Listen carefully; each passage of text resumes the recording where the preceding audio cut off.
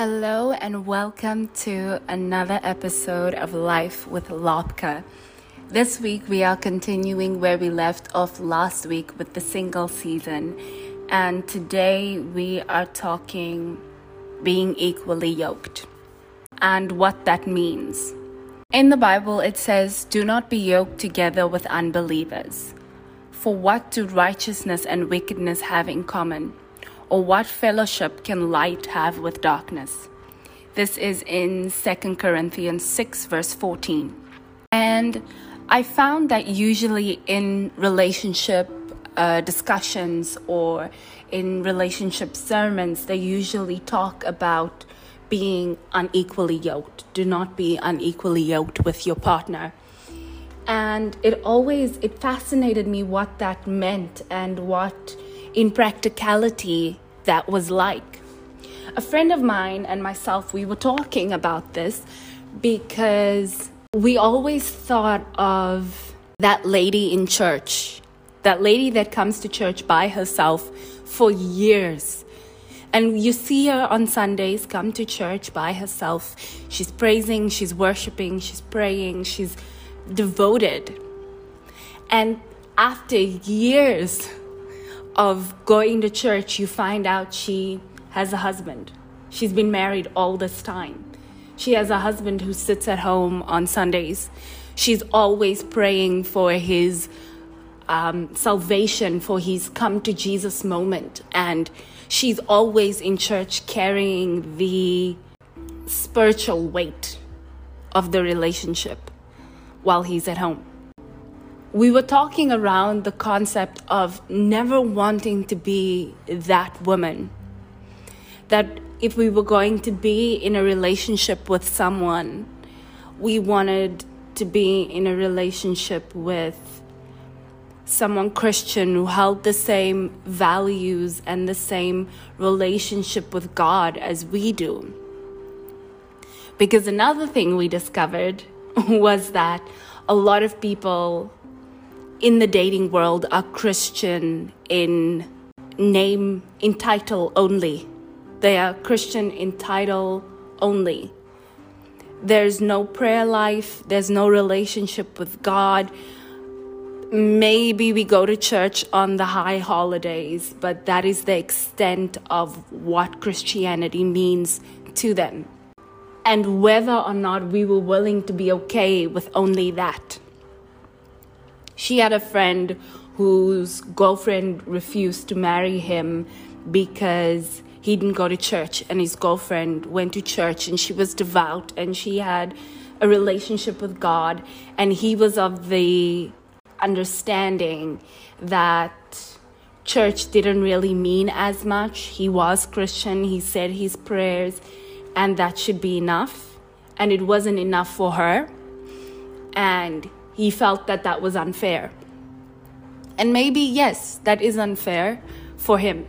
But for her, she felt completely justified in not wanting to be that woman who goes to church alone, not wanting to be the one who she can't trust her partner to fight spiritual battles with her, to pray on her behalf, to be there to support her when she can't necessarily do that for herself.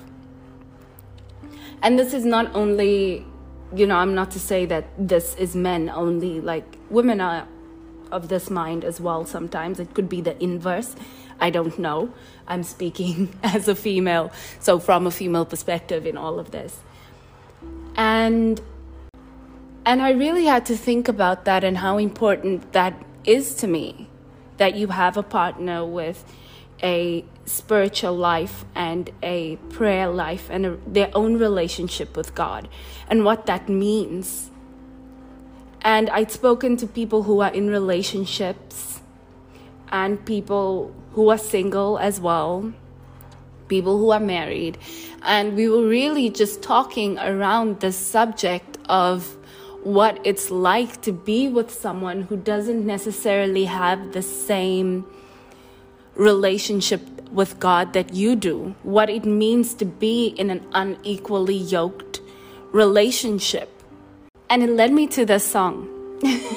as usual, that I really love, and that I only just drew parallels to. It's called The Bones by Maren Morris.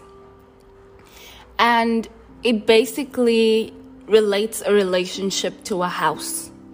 That when the bones of the house are good, when the foundation and the structure of the house are made of good, sturdy material, it can withstand just about anything.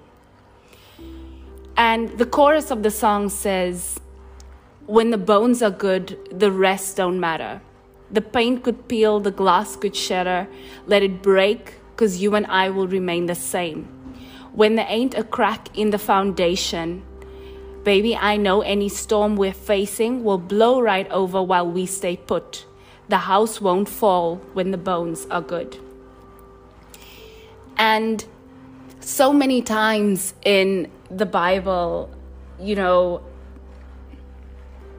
our faith is related or paralleled to a structure, to being built on solid ground, to being built on a solid foundation. Don't build your house on the sand. And that stands the same for your relationships. It needs to start on a solid foundation. If you start your relationship on rocky ground, sooner or later, when push comes to shove, the ground will crack.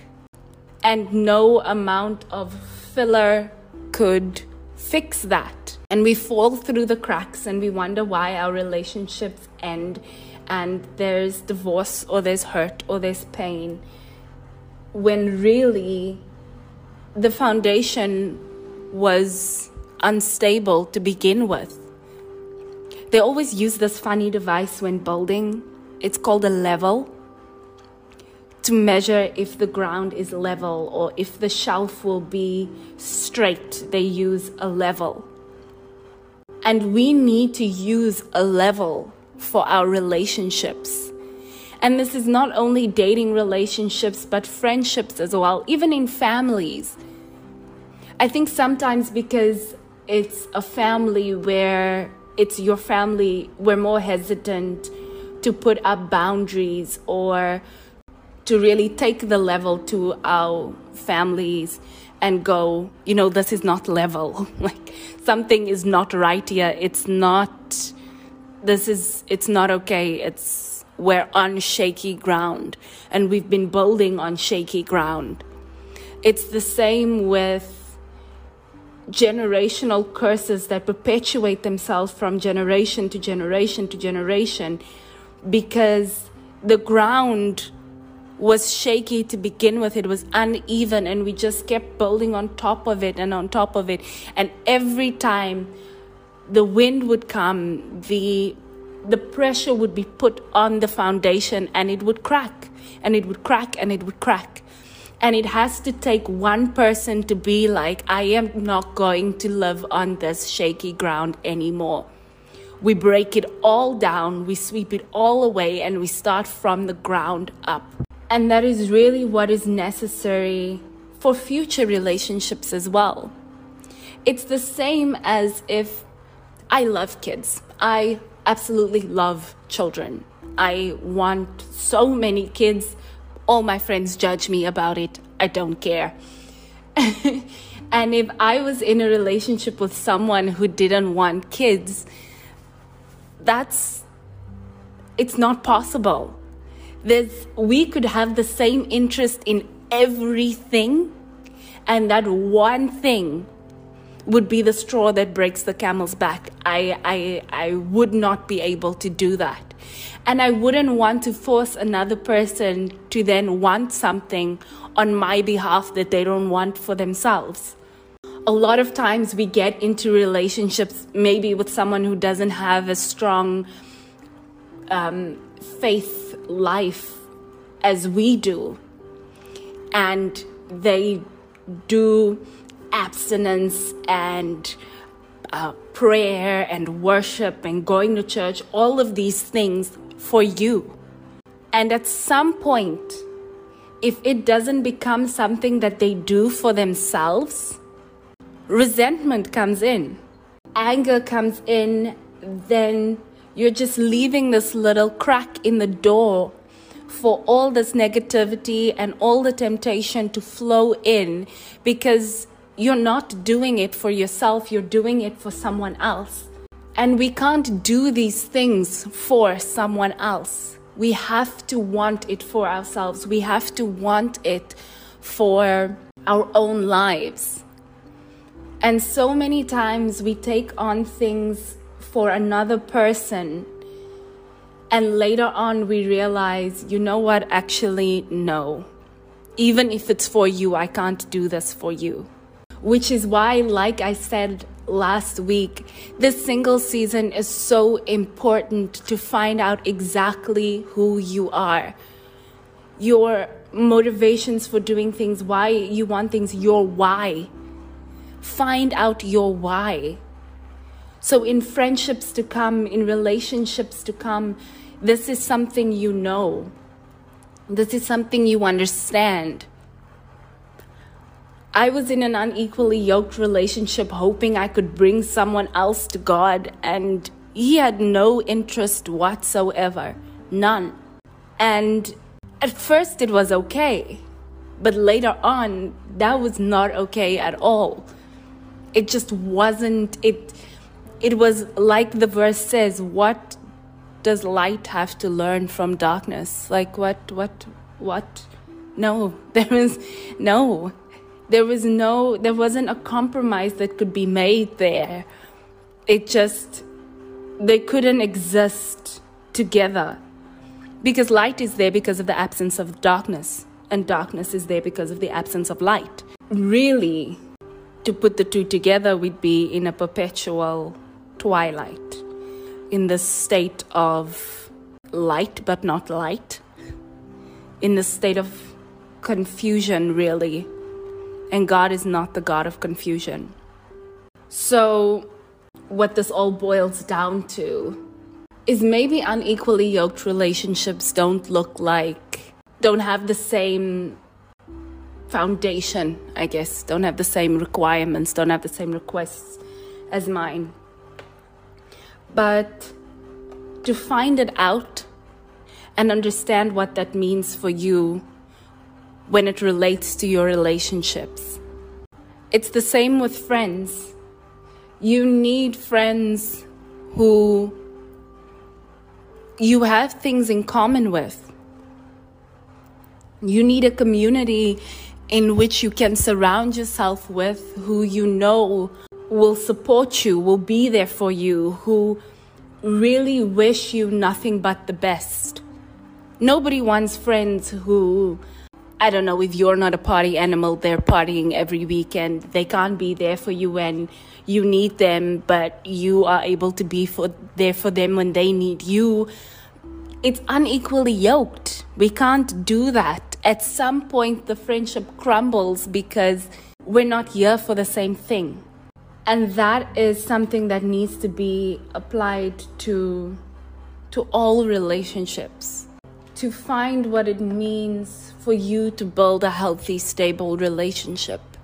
It doesn't mean that the person you are with needs to be interested in all the same things you are. You need to agree on everything, that you basically have to be with someone who's exactly like you. That's not it at all. But the foundation of your relationship needs to be so interlocking of one another, needs to be so bricks to cement, needs to hold each other together, needs to be so stable. There needs to be this understanding that this is what we are building our relationship on. This is the ground, the foundation that our family, our future family, needs to stand on, needs to grow from. And we need to bring out the level, and we need to place the level down and see if it's level. and see if it's straight, see if it's solid, see if we're on the same page with where we are going in this relationship. And if you are dealing with someone who your foundation, your core values is not the same, and you're waiting for them to get to where you are, and maybe they're waiting for you to get to where they are, that's already shaky ground. That's already uneven ground. That means you're standing on one height and they're standing on another, and you're both waiting for one another to get on the same level. I was around a couple who had dated for 10 years because the guy never wanted to get married and he never wanted kids. The girl wanted to get married and wanted to have kids, and she wanted him, and she was willing to stick around until he became of the mind of marriage and kids. It took him 10 years to propose, and then another 2 years before they had a kid. And once they'd done all of that, within the next year, their marriage crumbled. It crumbled like a house built on sand. The wind blew, the storm came, and the house crumbled. And I looked at this relationship and I was like, this was 10 years worth of filling in the cracks with some polyfiller, with some cement, just putting in another brick there where a brick was missing, just stuffing a hole with something else to make a foundation seem stable. And then when it all came down to it, it was so lumpy, it was so uneven, that the moment a storm came, it all just broke apart. That relationship deteriorated to such ugliness that I really just stood there and thought, wow, this, I do not ever want this for my own life. But then I also understood clearly what it then meant to be in an equally yoked relationship. To understand how important the foundation of your relationship is. To understand your why in a relationship. To be so discerning and aware of what it means to build a healthy, stable relationship, and then move within your relationship from there on. I reiterate again that you need to find your why. Someone else can't be your why. Doing things because another person requires that from you is not enough. You need to find your own why. If you can't find your own why, then you have no business trying to do this with another person. It's not fair to put that weight on someone else and make your happiness, your place in this relationship dependent on another person. I always said, in the grand scheme of dating someone who is just Christian in title and not in practice, is, again, I can't be your why. If I say I'm abstaining until marriage, and this is something you cannot get on board with, then go. I'm sure your wife is out there somewhere. It's just not me. But that is not going to change for me. And that's not going to change for you. If you're like, I'm willing to try this out for you, no, that's not going to work for me either. Like, if you want to try it out for me, then within yourself, you need to find a better reason than just me. You need to look into what abstinence means, what it means for you, what that entire journey means. And I mean, in every relationship, it's different. It's not necessarily abstinence. If you require your partner to go to church and they can't, stand being seated in church for an hour and a half, you can't be the only reason why they go to church. There has to be something more. There has to be that want to form their own relationship with God. Otherwise, when things get rough, they look to you to make it right because you go to church. And again, you're the only one bearing the spiritual burden. You don't want that either. So being in an unequally yoked relationship takes many different forms. These are just a few examples because I'd been in conversation with people about these points of discussion. But I think I then finally understood that when the bones are good, the rest does not matter. When you've built your relationships, your friendships, your family on a good foundation, the rest is small things. Things we can work through, we can cry through, we can argue through, we can pray through, but it will not shake the ground on which we built this relationship. So I hope this just inspires conversation. This just inspires conversation. I'm not here to try to change anybody's lives, or I don't even have the qualification to be giving advice into your life. But I hope it inspires a conversation. That when you're sitting with friends or you're sitting with family or whoever, if it's a stranger you speak to in passing, I hope it inspires conversation. I hope it brings clarity. I hope it just does something. Anything. Thank you once again for listening to me.